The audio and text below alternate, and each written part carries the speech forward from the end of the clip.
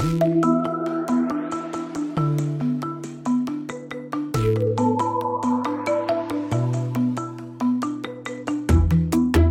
Aaron David Miller, and this is Carnegie Connects.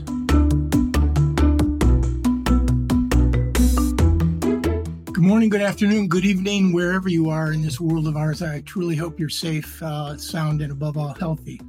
I'm Aaron David Miller, a senior fellow at the Carnegie Endowment for International Peace, and welcome to Carnegie Connects, a set of virtual discussions, at least for now, on issues of critical importance to America and to the world. Today, I'm very pleased to host the inestimable Mary B. McCord, currently the Executive Director of the Institute for Constitutional Advocacy and Protection and a visiting professor at Georgetown Law School. Formerly, Mary served as the Acting Assistant Attorney General for National Security at the U.S. Department of Justice. Mary, welcome, or I should say welcome back to Carnegie Connects. Way back in March of 2021, several months after January 6th, you helped us unravel, along with two other colleagues, Rachel Kleinfeld and Mark Ginsburg, helped us unravel the rise of far-right extremism in America. I must say that of all the Carnegie Connects we've done, I find the sessions devoted to America to be the most complex and worrisome. And the landscape is a troubling one. I'm a great believer in the regenerative and recuperative powers of the American Republic. I think a compelling argument could be made that we've been through worse at various points in our history, but I don't think, and I think this is the critical point, we've ever quite been here the way we've been today. You have what the political sciences call pernicious polarization, countries divided into mutually antagonistic political camps, which have morphed into informing the way people look at their identities and their social networks. I saw one poll in 1960 when you asked Americans whether or not they would object if their sons or daughters married members of the opposite party. 6% said they would object. Today, that same poll, Gallup or Pew, I think it was Gallup, 45% of Democrats and 35% of Republicans would object if their sons or daughters married a member of the opposition party.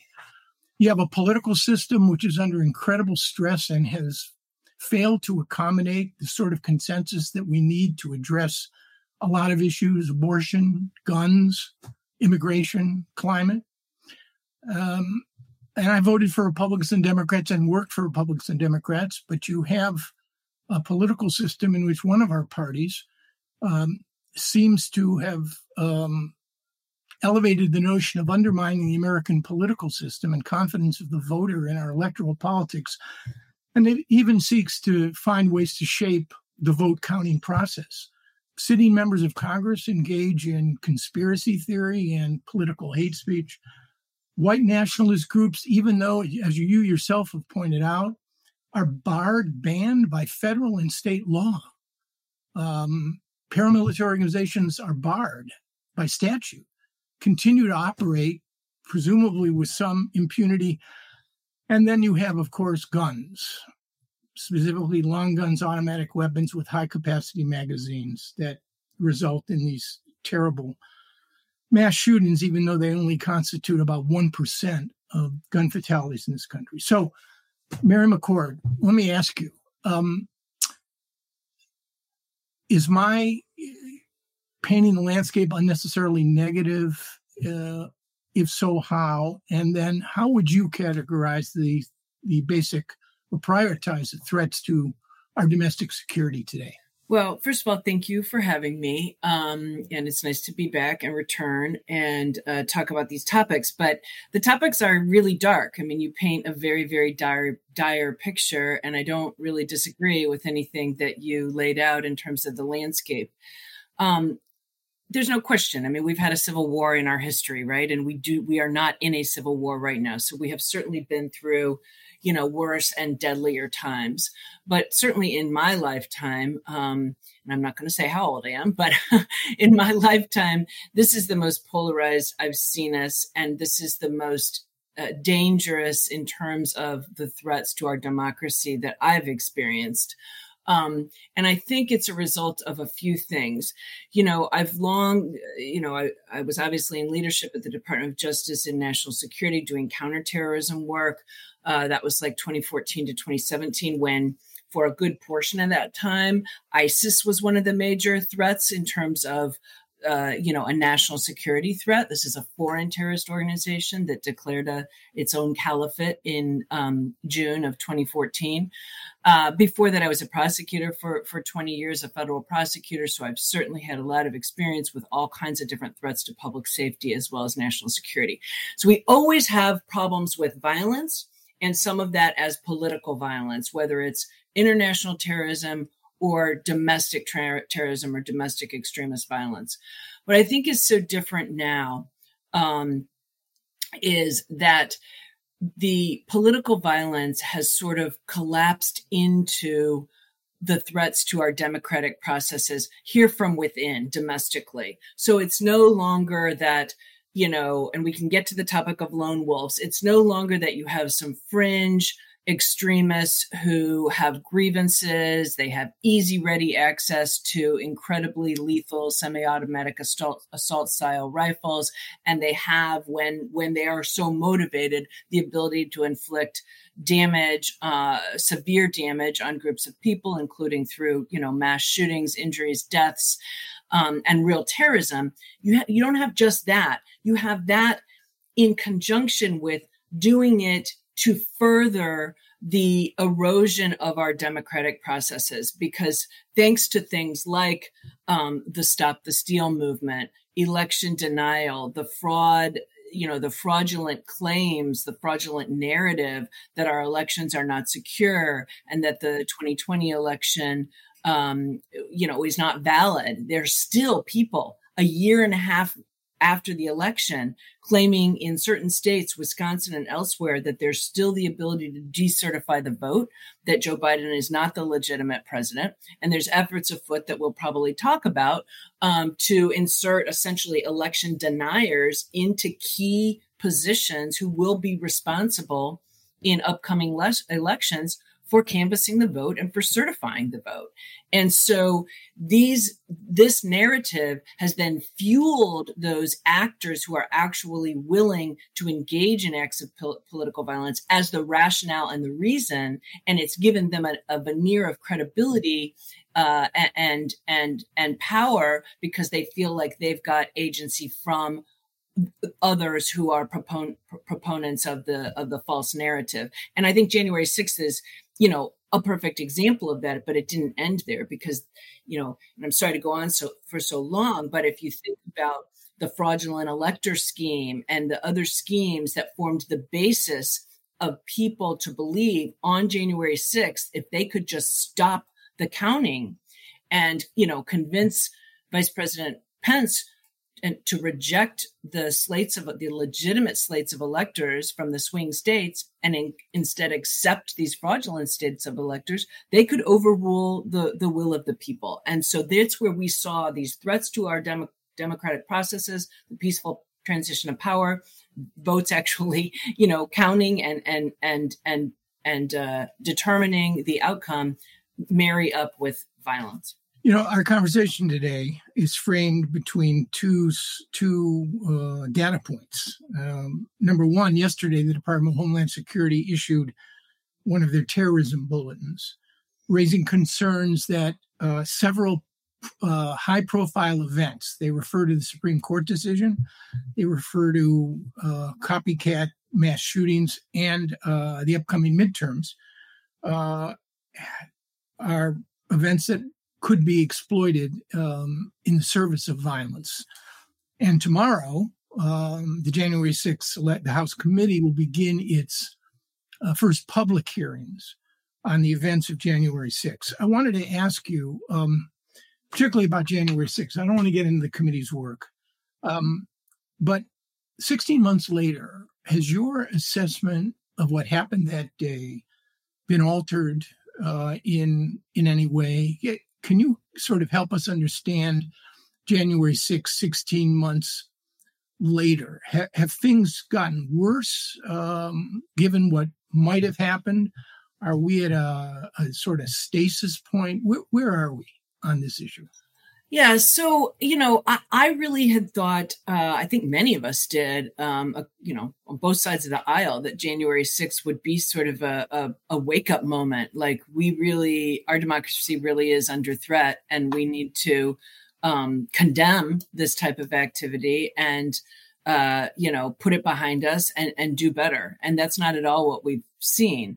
So if we just go back to January 6th, what we saw there, and we talked about this a little bit last year, is that we saw this confluence of all types of extremists, from militia violent extremists like the Oath Keepers, Proud Boys, both groups of which have been charged with seditious conspiracy, among other charges. We saw white supremacists, neo-Confederates. We saw accelerationist groups. Those are those who are trying to accelerate toward a civil war in order to create a white ethno-state. We saw conspiracy theorists, QAnon and other conspiracy theorists, all joined together, putting aside whatever their differences might be on a day-to-day basis, but all joined together in furtherance, again, of this whole stop the steal, of this false narrative of a stolen election.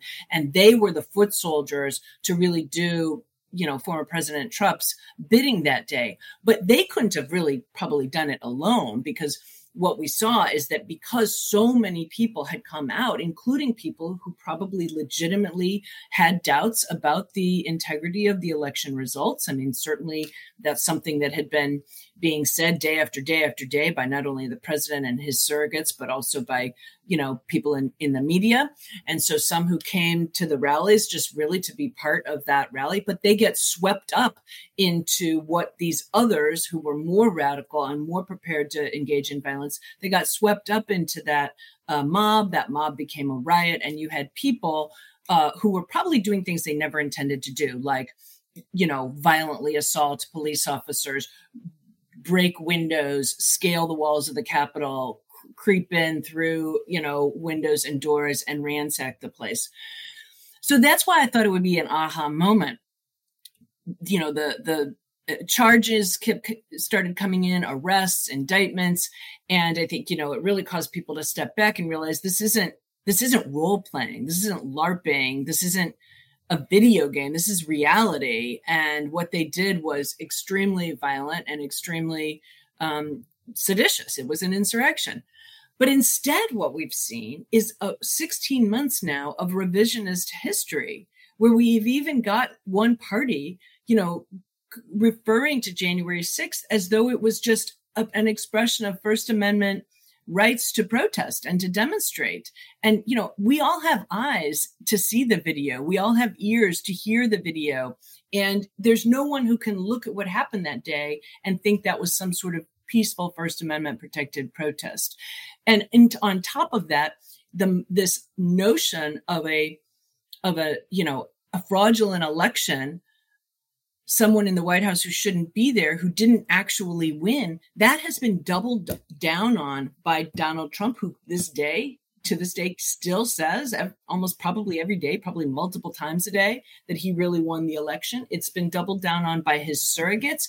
And shamefully, it's been adopted by elected officials, members of Congress, officials in the states who, use their credibility, their power and privilege to propagate this type of false narrative. So rather than January 6th being that wake up moment, it instead has been, I think in some ways, step one along this trajectory of the continued idea that people, that because of, a tyrannical process, which has inserted the wrong person into the White House, they have the right, and in some cases even the duty, to engage in violence in order to correct that result. And, some of the polling out there, I think some is a little bit too dramatic, but some of the polling out there, whatever you look at, shows an alarming number of Americans who believe that violence, may be acceptable in some circumstances. And so that's why, I think as we look over the 16 months, what one would have thought would have really changed the discourse at high levels, which would have trickled down through our media and our social media, and hopefully, started to bring some return to our democratic processes, we've really seen just the opposite. I asked you back then whether or not January 6th was to draw on an image from American history, was a sort of Lexington and Concord. I think Enrique Tarrio referred to the Winter Palace, storming of the Winter Palace in terms of the Russian Revolution. And it wasn't a video game, but that also goes for the 800 plus people that have been charged. And the real question in terms of a chilling impact, this is the largest prosecution in the history of the Department of Justice ever. You've got maybe 840 plus people charged. Vast majority are not going to be charged with felonies, let alone seditious conspiracy. But doing jail time is not a video game. 3-4 years in prison is a certain kind of reality. So I wonder if you could speak to the issue of the organized militias. Are these prosecutions likely to have an impact on 3%ers, Proud Boys, the Oath Keepers, as organized forces? I noticed a extraordinary story in the New York Times reported that I think it was the Proud Boys have now participate in the Miami-Dade Republican Executive Committee. They've showed up at school board meetings to protest mask mandates. Has this constrained the organized militia movement in America? Yeah. So, in the immediate aftermath of January 6th, as the arrests started, being made, there definitely was a lull in activity. For one thing, people quit communicating over social media, went into, private chat rooms, and that had occurred beforehand as well. But there's a lot of things that were available out on open social media. They began laying low because they worried that everything was a honeypot, meaning everything was like a law enforcement operation. And I think it had some sort of immediate impact. But over this course of the last year and a half, they've painted themselves, and others have also been willing to paint them as political prisoners. And you've seen that again from elected officials. You've seen that at rallies. So I think they're using that in a way to recruit and to propagandize and to even feel more emboldened. But the other thing they've done, and I think this is a direct result of trying to do things that will not land them in getting charges, is they've decentralized. And you gave a perfect example with the Miami-Dade, but we're seeing this all over, and we're seeing it actually come from some of the, more far right internet platforms. For example, Gab, which, a few weeks ago issued on Telegram its strategy, which is focusing on county over country is really the only viable path forward at this point. Capture your local county, then several of them, then maybe your state, right? And then ultimately we get to the nation from that. And so that's what we're seeing in many, many places. We are seeing militia members running for elected office. Now, happily in Idaho recently, that didn't go so well for those who were running, but we've seen them run for smaller those were for state level offices where they were a couple of candidates were unsuccessful, but we've seen successful candidacies for things like you mentioned, like school boards and local county officials and election officials. We've seen them spearhead recall efforts of Republican county officials who are not extreme, who are respect law and order and did the right thing. And that's the case, I think, in many, many jurisdictions, is that even for Republicans, if they were not willing to, deny the election and potentially take action in the future to, monkey around with election results, they're getting ousted. And they're getting ousted in many cases by militia members, their supporters, or others who are supported by militias and who are, and the communities are feeling some intimidation and coercion by this. So I think that it is going to take more than these prosecutions to really make a big impact. They will have an impact, and I think if what we have seen so far is that the felony prosecutions so far that have gone to trial have been all successful. They've all resulted in convictions.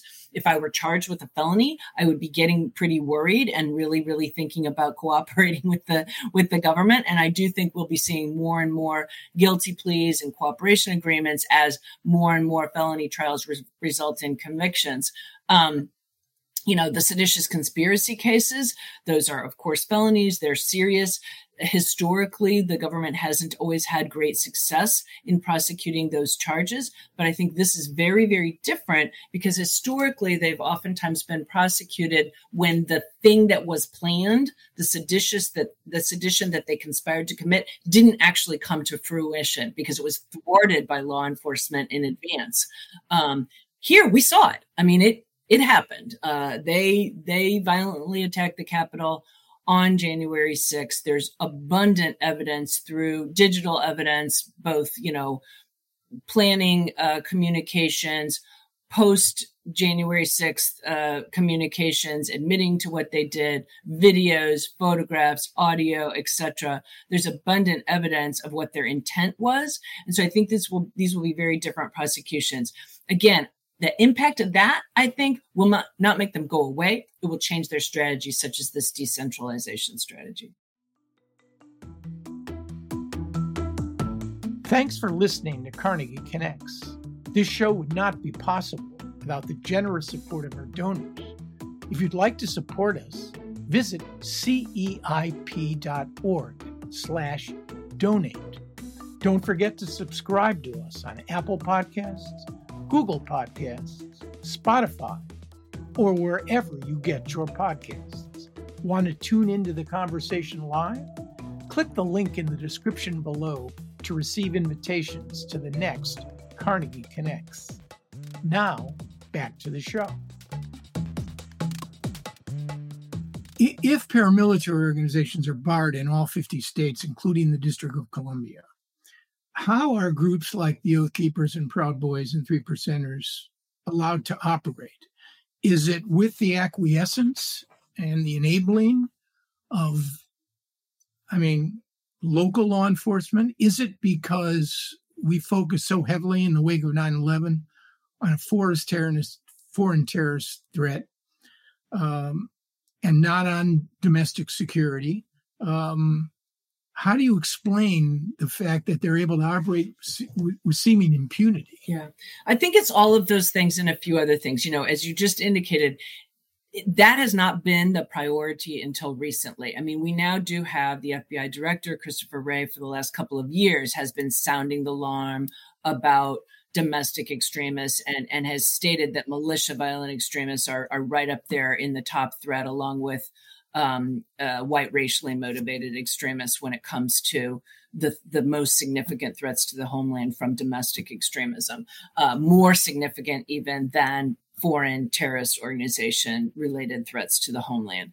That hasn't gone away, but just in terms of just the number of cases they have open, the number of investigations, and just the lethality of it. The lethality of it is certainly greater than it is from international terrorist acts committed here in the U.S. So part of it is it's only been recently that there's been attention given to it at the federal level. Historically, the federal attention happened when we had these armed standoffs against federal agents. Back in the early 90s, Ruby Ridge, Waco, Texas. More recently, the standoffs in Bunkerville, Nevada in 2014, and the Malheur Wildlife Refuge in Oregon a couple of years later. But those didn't impact most people, right? That was standoffs about the use of federal lands, militias against the feds, and other people mostly weren't impacted. What's been so dangerous now, and why I think it's getting more attention, is because of their engagement with members of the public. Not only, obviously when they're armed with heavy weaponry that's usually AR-15s and similar types of assault-style rifles, not only do they manifest the ability to have incredible firepower and kill people, that results in intimidation or coercion. Whether you're intimidating people who are out exercising their First Amendment rights to protest or demonstrate, whether you're intimidating people who are trying to exercise their rights to participate in democratic processes at their state houses, at their local county level, at their school board meetings, and they're feeling intimidated, of course, whether you're a voter, or whether it's these groups who are actually usurping the role of law enforcement and ordering people around and arrogating to themselves power that they don't have. So these things we're seeing more and more. And so the federal government is starting now, belatedly, in my opinion, to focus on it. But we haven't seen that in the past. States are getting more interested. I'm going to be talking to a number of federal, state, and local officials next week in the Great Lakes region. We're going to be talking about these things.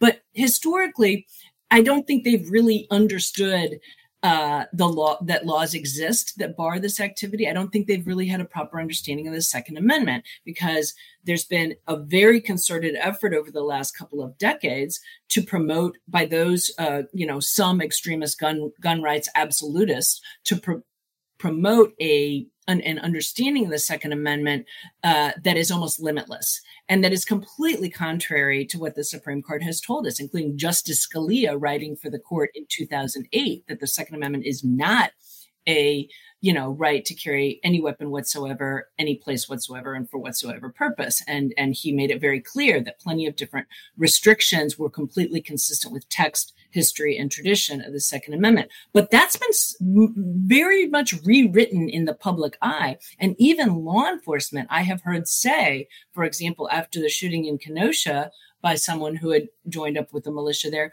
well, it was their Second Amendment right. No, it is not their Second Amendment right. So I think another reason, in addition to the lack of priority and focus, is lack of proper understanding of the Second Amendment. And then another reason is lack of political will. Because, the responsibility for enforcing anti-militia and anti-paramilitary laws generally falls on elected local prosecutors and law enforcement. And if they are in jurisdictions that are, harbor a lot of people with anti-government views who are Second Amendment absolutists, it's just hard for them to fathom, investigating and prosecuting these violations of people who are their voter base. And that is one reason why I think the federal government really does need to take a bigger role in this. I've worked with Representative Raskin and his staff, as well as others in the Hill to craft up, some model federal legislation that could potentially fill some of this gap. And these groups don't stay local anyway, right? They travel. They don't always travel, but many of them do. And so it's an interstate issue. One last thing I would say, because I think this is important, is that it can be very dangerous to crack down on groups like this. We're talking about groups that are heavily armed, groups that train in paramilitary tactics, groups that heavily recruit from the military because of their experience with not only firearms and other paramilitary tactics, but incendiary devices. And so, the federal government and state and local governments do have to think about what is the risk to public safety, their own safety, but also public safety, if they are to investigate, crack down, bring charges against these types of private armies. And it is not an insubstantial thing. I mean, we've seen how this can break bad at places like, Ruby Ridge and even at Malheur Wildlife Refuge. And at Bunkerville, it was the feds who ended up stepping back when they had sniper rifles pointed at their heads. So it is a dangerous bit of business. And a discrete statute on domestic terrorism, I know you've been involved in that issue, isn't going to solve the problem. I want to pick up on something you said. Again, back in March, you coined a term spontaneously, and you called it flash radicalization at the Capitol. The vast majority of the thousands of people who were there probably did not come to do violence. They got caught and swept up in it. Robert Pape, who testified before the Senate Judiciary Committee yesterday or the day before from the University of Chicago, has done statistical research on 800 plus individuals who were arrested and charged. And what's extraordinary about his conclusions is that these people are not fringe. This has moved from the fringe to the mainstream. 90% of those, almost 90% of the 800 plus charged, are middle-class whites residing in counties which showed over the last decade or so loss of the white population share. 25% are business owners, 26% white collar. Nearly 90% of those people are unaffiliated with any militia. and 53% were from counties that Joe Biden won in 2020 and urban areas, Dallas, Houston, San Francisco, New York City, Los Angeles. It's when we talk about moving from the fringe to the mainstream, the big tent that you referred to of radicalization has a much bigger sort of base element of white Americans who are in any number of ways aggrieved or angry about any number of things. And how do you then cope with that group of individuals? So that's, I think, what makes this particular time period in history so challenging.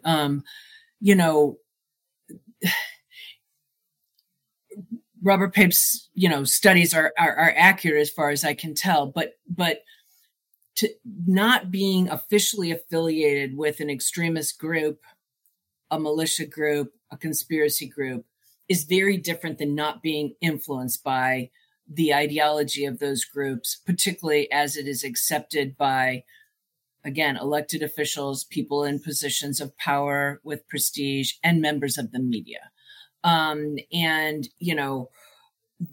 The Great Replacement theory, the Stop the Steal ideology, all of these things that fueled, that have been fueling violence, not only on January 6th, but since then, that's consumed by people, including people we think of in the mainstream, right? Who are not members of a group. They don't go join up with their militia and train, but they are consuming through the media and through social media as well, the types of propaganda, the types of, frankly, just lies and disinformation that sometimes then drives people to do something they wouldn't normally do. And what we saw on January 6th was an example of that. I think probably the vast majority of the people there, if you'd ask them, did you go to the Capitol that day in order to, with an intent to violently enter, would say no, even some who admitted that that's what they ended up doing. And maybe they don't intend to ever do anything like that, but that doesn't mean that they aren't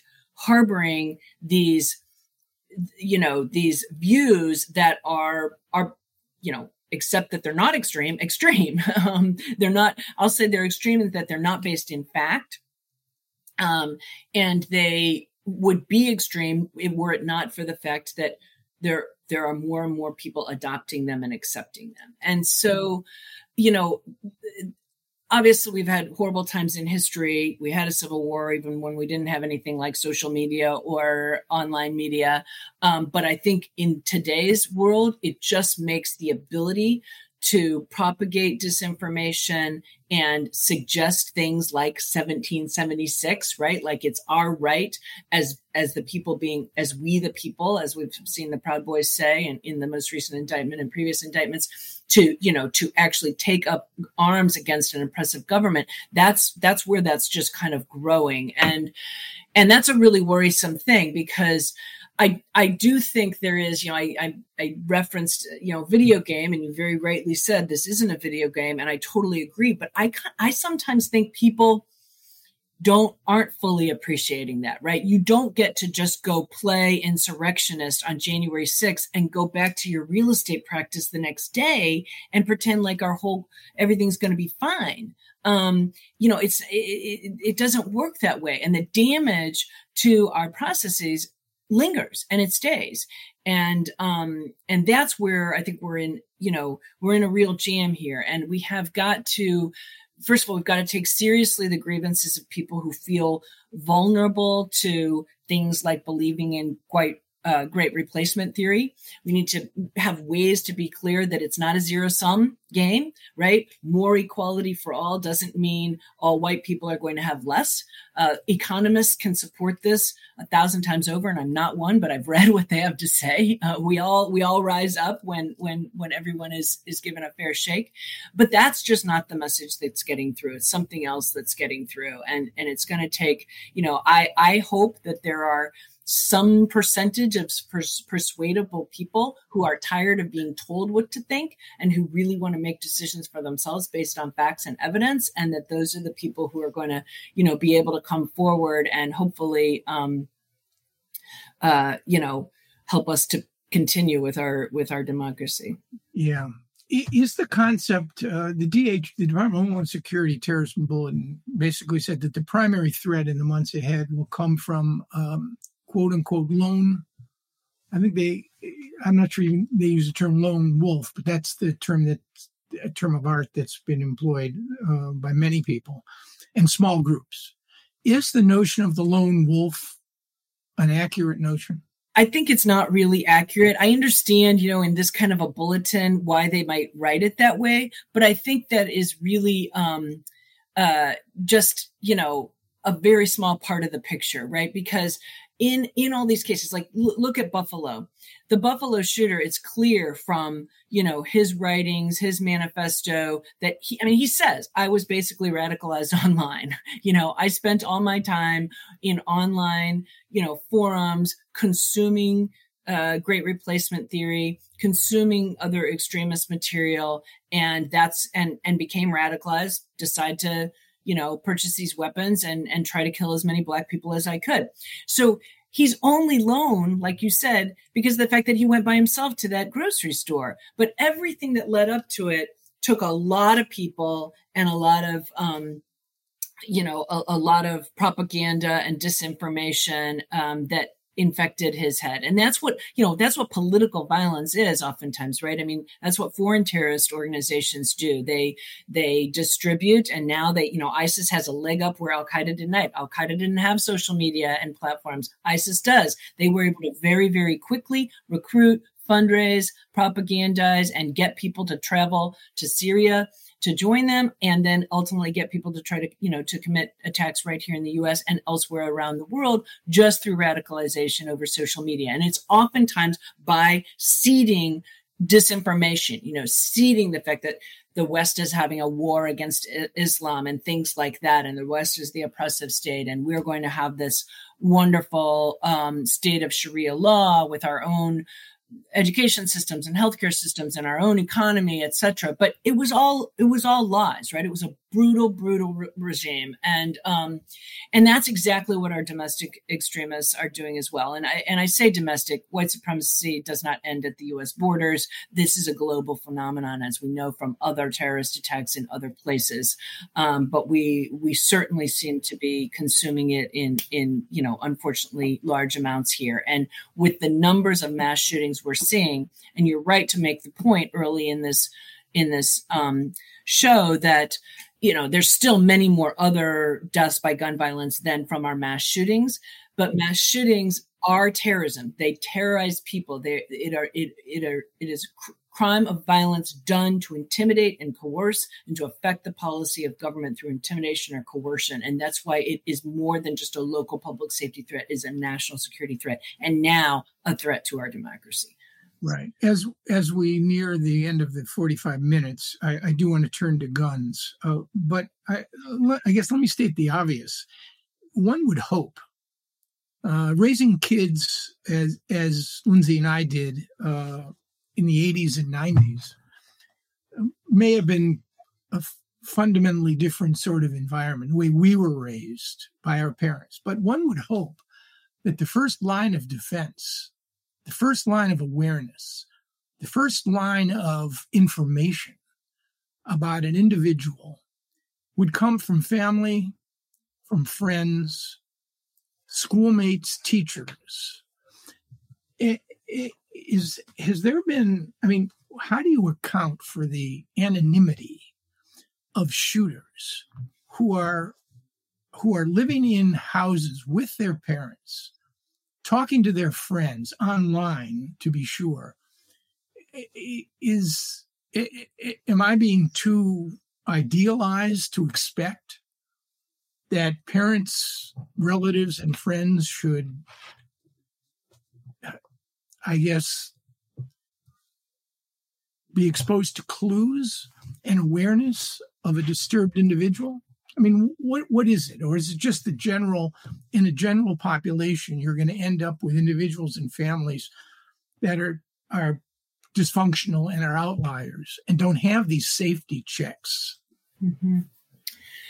So I'm not a sociologist or a psychologist, so I'm not really qualified to answer this. I can say that, studies have shown in interviews with people who have been convicted of, terrorist attacks here in the U.S., that there was some person in their life who thought something was wrong and didn't say something. It could be a family member, it could be a teacher, it could be a coach, or a religious leader, and too few of them step forward. And I think partly that's sometimes because a person is afraid of sicking the FBI on their loved one, right? I mean, they don't really want that to happen. But I also think people probably live in denial. I have kids who are now in their early 20s. And if I were to start to see suspicious things, I would like to think that I would be smart enough to do something about it. But I can imagine my brain rationalizing, that's not really real. They don't really mean that. We'll have a conversation about, it's not right to joke about that stuff, right? People, I think, want to rationalize away that anything could be as dire as committing a mass shooting. Some of the young women who were talking to the shooter in Uvalde over social media said, I didn't think he would do it, but that's just it, right? So many of us say, I didn't think he would do it. I thought it was a joke. This comes back to my living in a video game, right? We're not living in a video game. Some of these things aren't just jokes. All right. I mean, in 5 minutes, we're not going to come up with recommendations that are going to solve the gun problem in America. But I mean, the majority of Americans, roughly 100 a day, are killed with guns, either homicides or suicides. They don't constitute the 1% of mass shootings. And we have well-intentioned Republican and Democratic senators and House members busy at work on legislation. I gather that it's not going to be the deep end of the pool in terms of how to restrain, and deal with the proliferation of assault rifles. And I mean, we don't have to rehearse all this. I want to ask you, though, again, on the psychology. I know you're not a sociologist, psychologist, but I think this is important. Somebody asked me the other day what I remember about the most deadly shooting in American history. Okay? All I could remember was that it occurred in Las Vegas. All right? It was October 2nd, 2012. It was at the 91 Root Harvest Music Festival. 60 Americans were killed, 850 were wounded. And yet I could not recall more than that. And I think our capacity to remember and to process this is limited. We are becoming, and again, I'm just reporting here. It's tragic and it's terrible. I don't have an answer. We're becoming inured to these things. The Washington Post ran a piece based on some Gallup polling. The average grief cycle for an American observing these things is 4 days. So I don't know how you, I mean, there's no answer to this, how you penetrate the conscious. I thought after Newtown, things would fundamentally change. Well, they didn't. They got worse. Legislation, clearly, we live in a republic. Legislation is critically important. It's just, realistically, I see nibbling around the edges, however significant what Congress may produce may be in comparison to not doing anything. But I just wonder, in terms of what your own view is of gun control writ large, particularly with respect to automatic weapons. Yeah.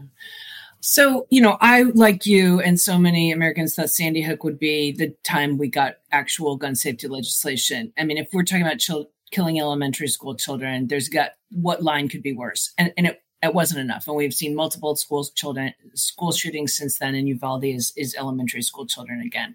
And so I do think we're near to it. But I think one of the problems also is that gun rights are now just associated with, I'm a good Republican and I've got to be in favor of this absolutist view of gun rights. And there is a fear to take any other position. I mean, the representative in New York from Buffalo who said he was going to vote for gun safety legislation was immediately pressured into into canceling his. Within a week, he declared he was not going to seek re-election. Right. And so even though the polls show the majority of people, including Republicans, favor reasonable gun safety legislation, we can debate what that means. Personally, I think we should ban all assault style rifles, but I get it that that's probably not going to happen right now. Despite the fact that the majority, they're not the ones apparently with the power. They're not the ones bankrolling campaigns. They're not the NRA or the gun rights organizations that are even more to the right of the NRA that are putting even more pressure on our elected officials. And so elected officials right now are just like feeling, in my opinion, beholden to this absolutist gun rights lobby. And until that changes, that dynamic, which is tough because the Supreme Court has, really, on its First Amendment rulings with respect to corporations and organizations, has taken a really hard stand there. But until that changes, I think we're in a real difficult time to get anything other than just nibbling around the edges done. And that is completely unsatisfactory. Our numbers are, off the charts in comparison to other countries. And it's, we're killing ourselves. Mary, I want to thank you. I was depressed before this session. Now I'm thoroughly, but it's not true. Just describing the nature of the problem is critically important to even beginning to address it. And as far as I'm concerned, you're a national resource and a national asset. And I really want to thank you for sharing your time and your wisdom with us today. So, Mary McCord, thanks again. You were terrific. Truly appreciate it. Thank you. Thank you for listening to Carnegie Connects, a production of the Carnegie Endowment for International Peace. Views expressed are those of the host and guest panelists, and not necessarily those of the Carnegie Endowment, which takes no institutional positions on public policy issues. Subscribe to Carnegie Connects on popular platforms such as Apple Podcasts, Spotify, Stitcher, or your favorite podcast platform. Like what you heard today? Learn more at carnegieendowment.org/Carnegie Connects. Tim Martin is our audio engineer, and Catherine Buchanan and Cliff Jayapranada are our executive producers. I'm Aaron David Miller, and until next time, think positive and test negative.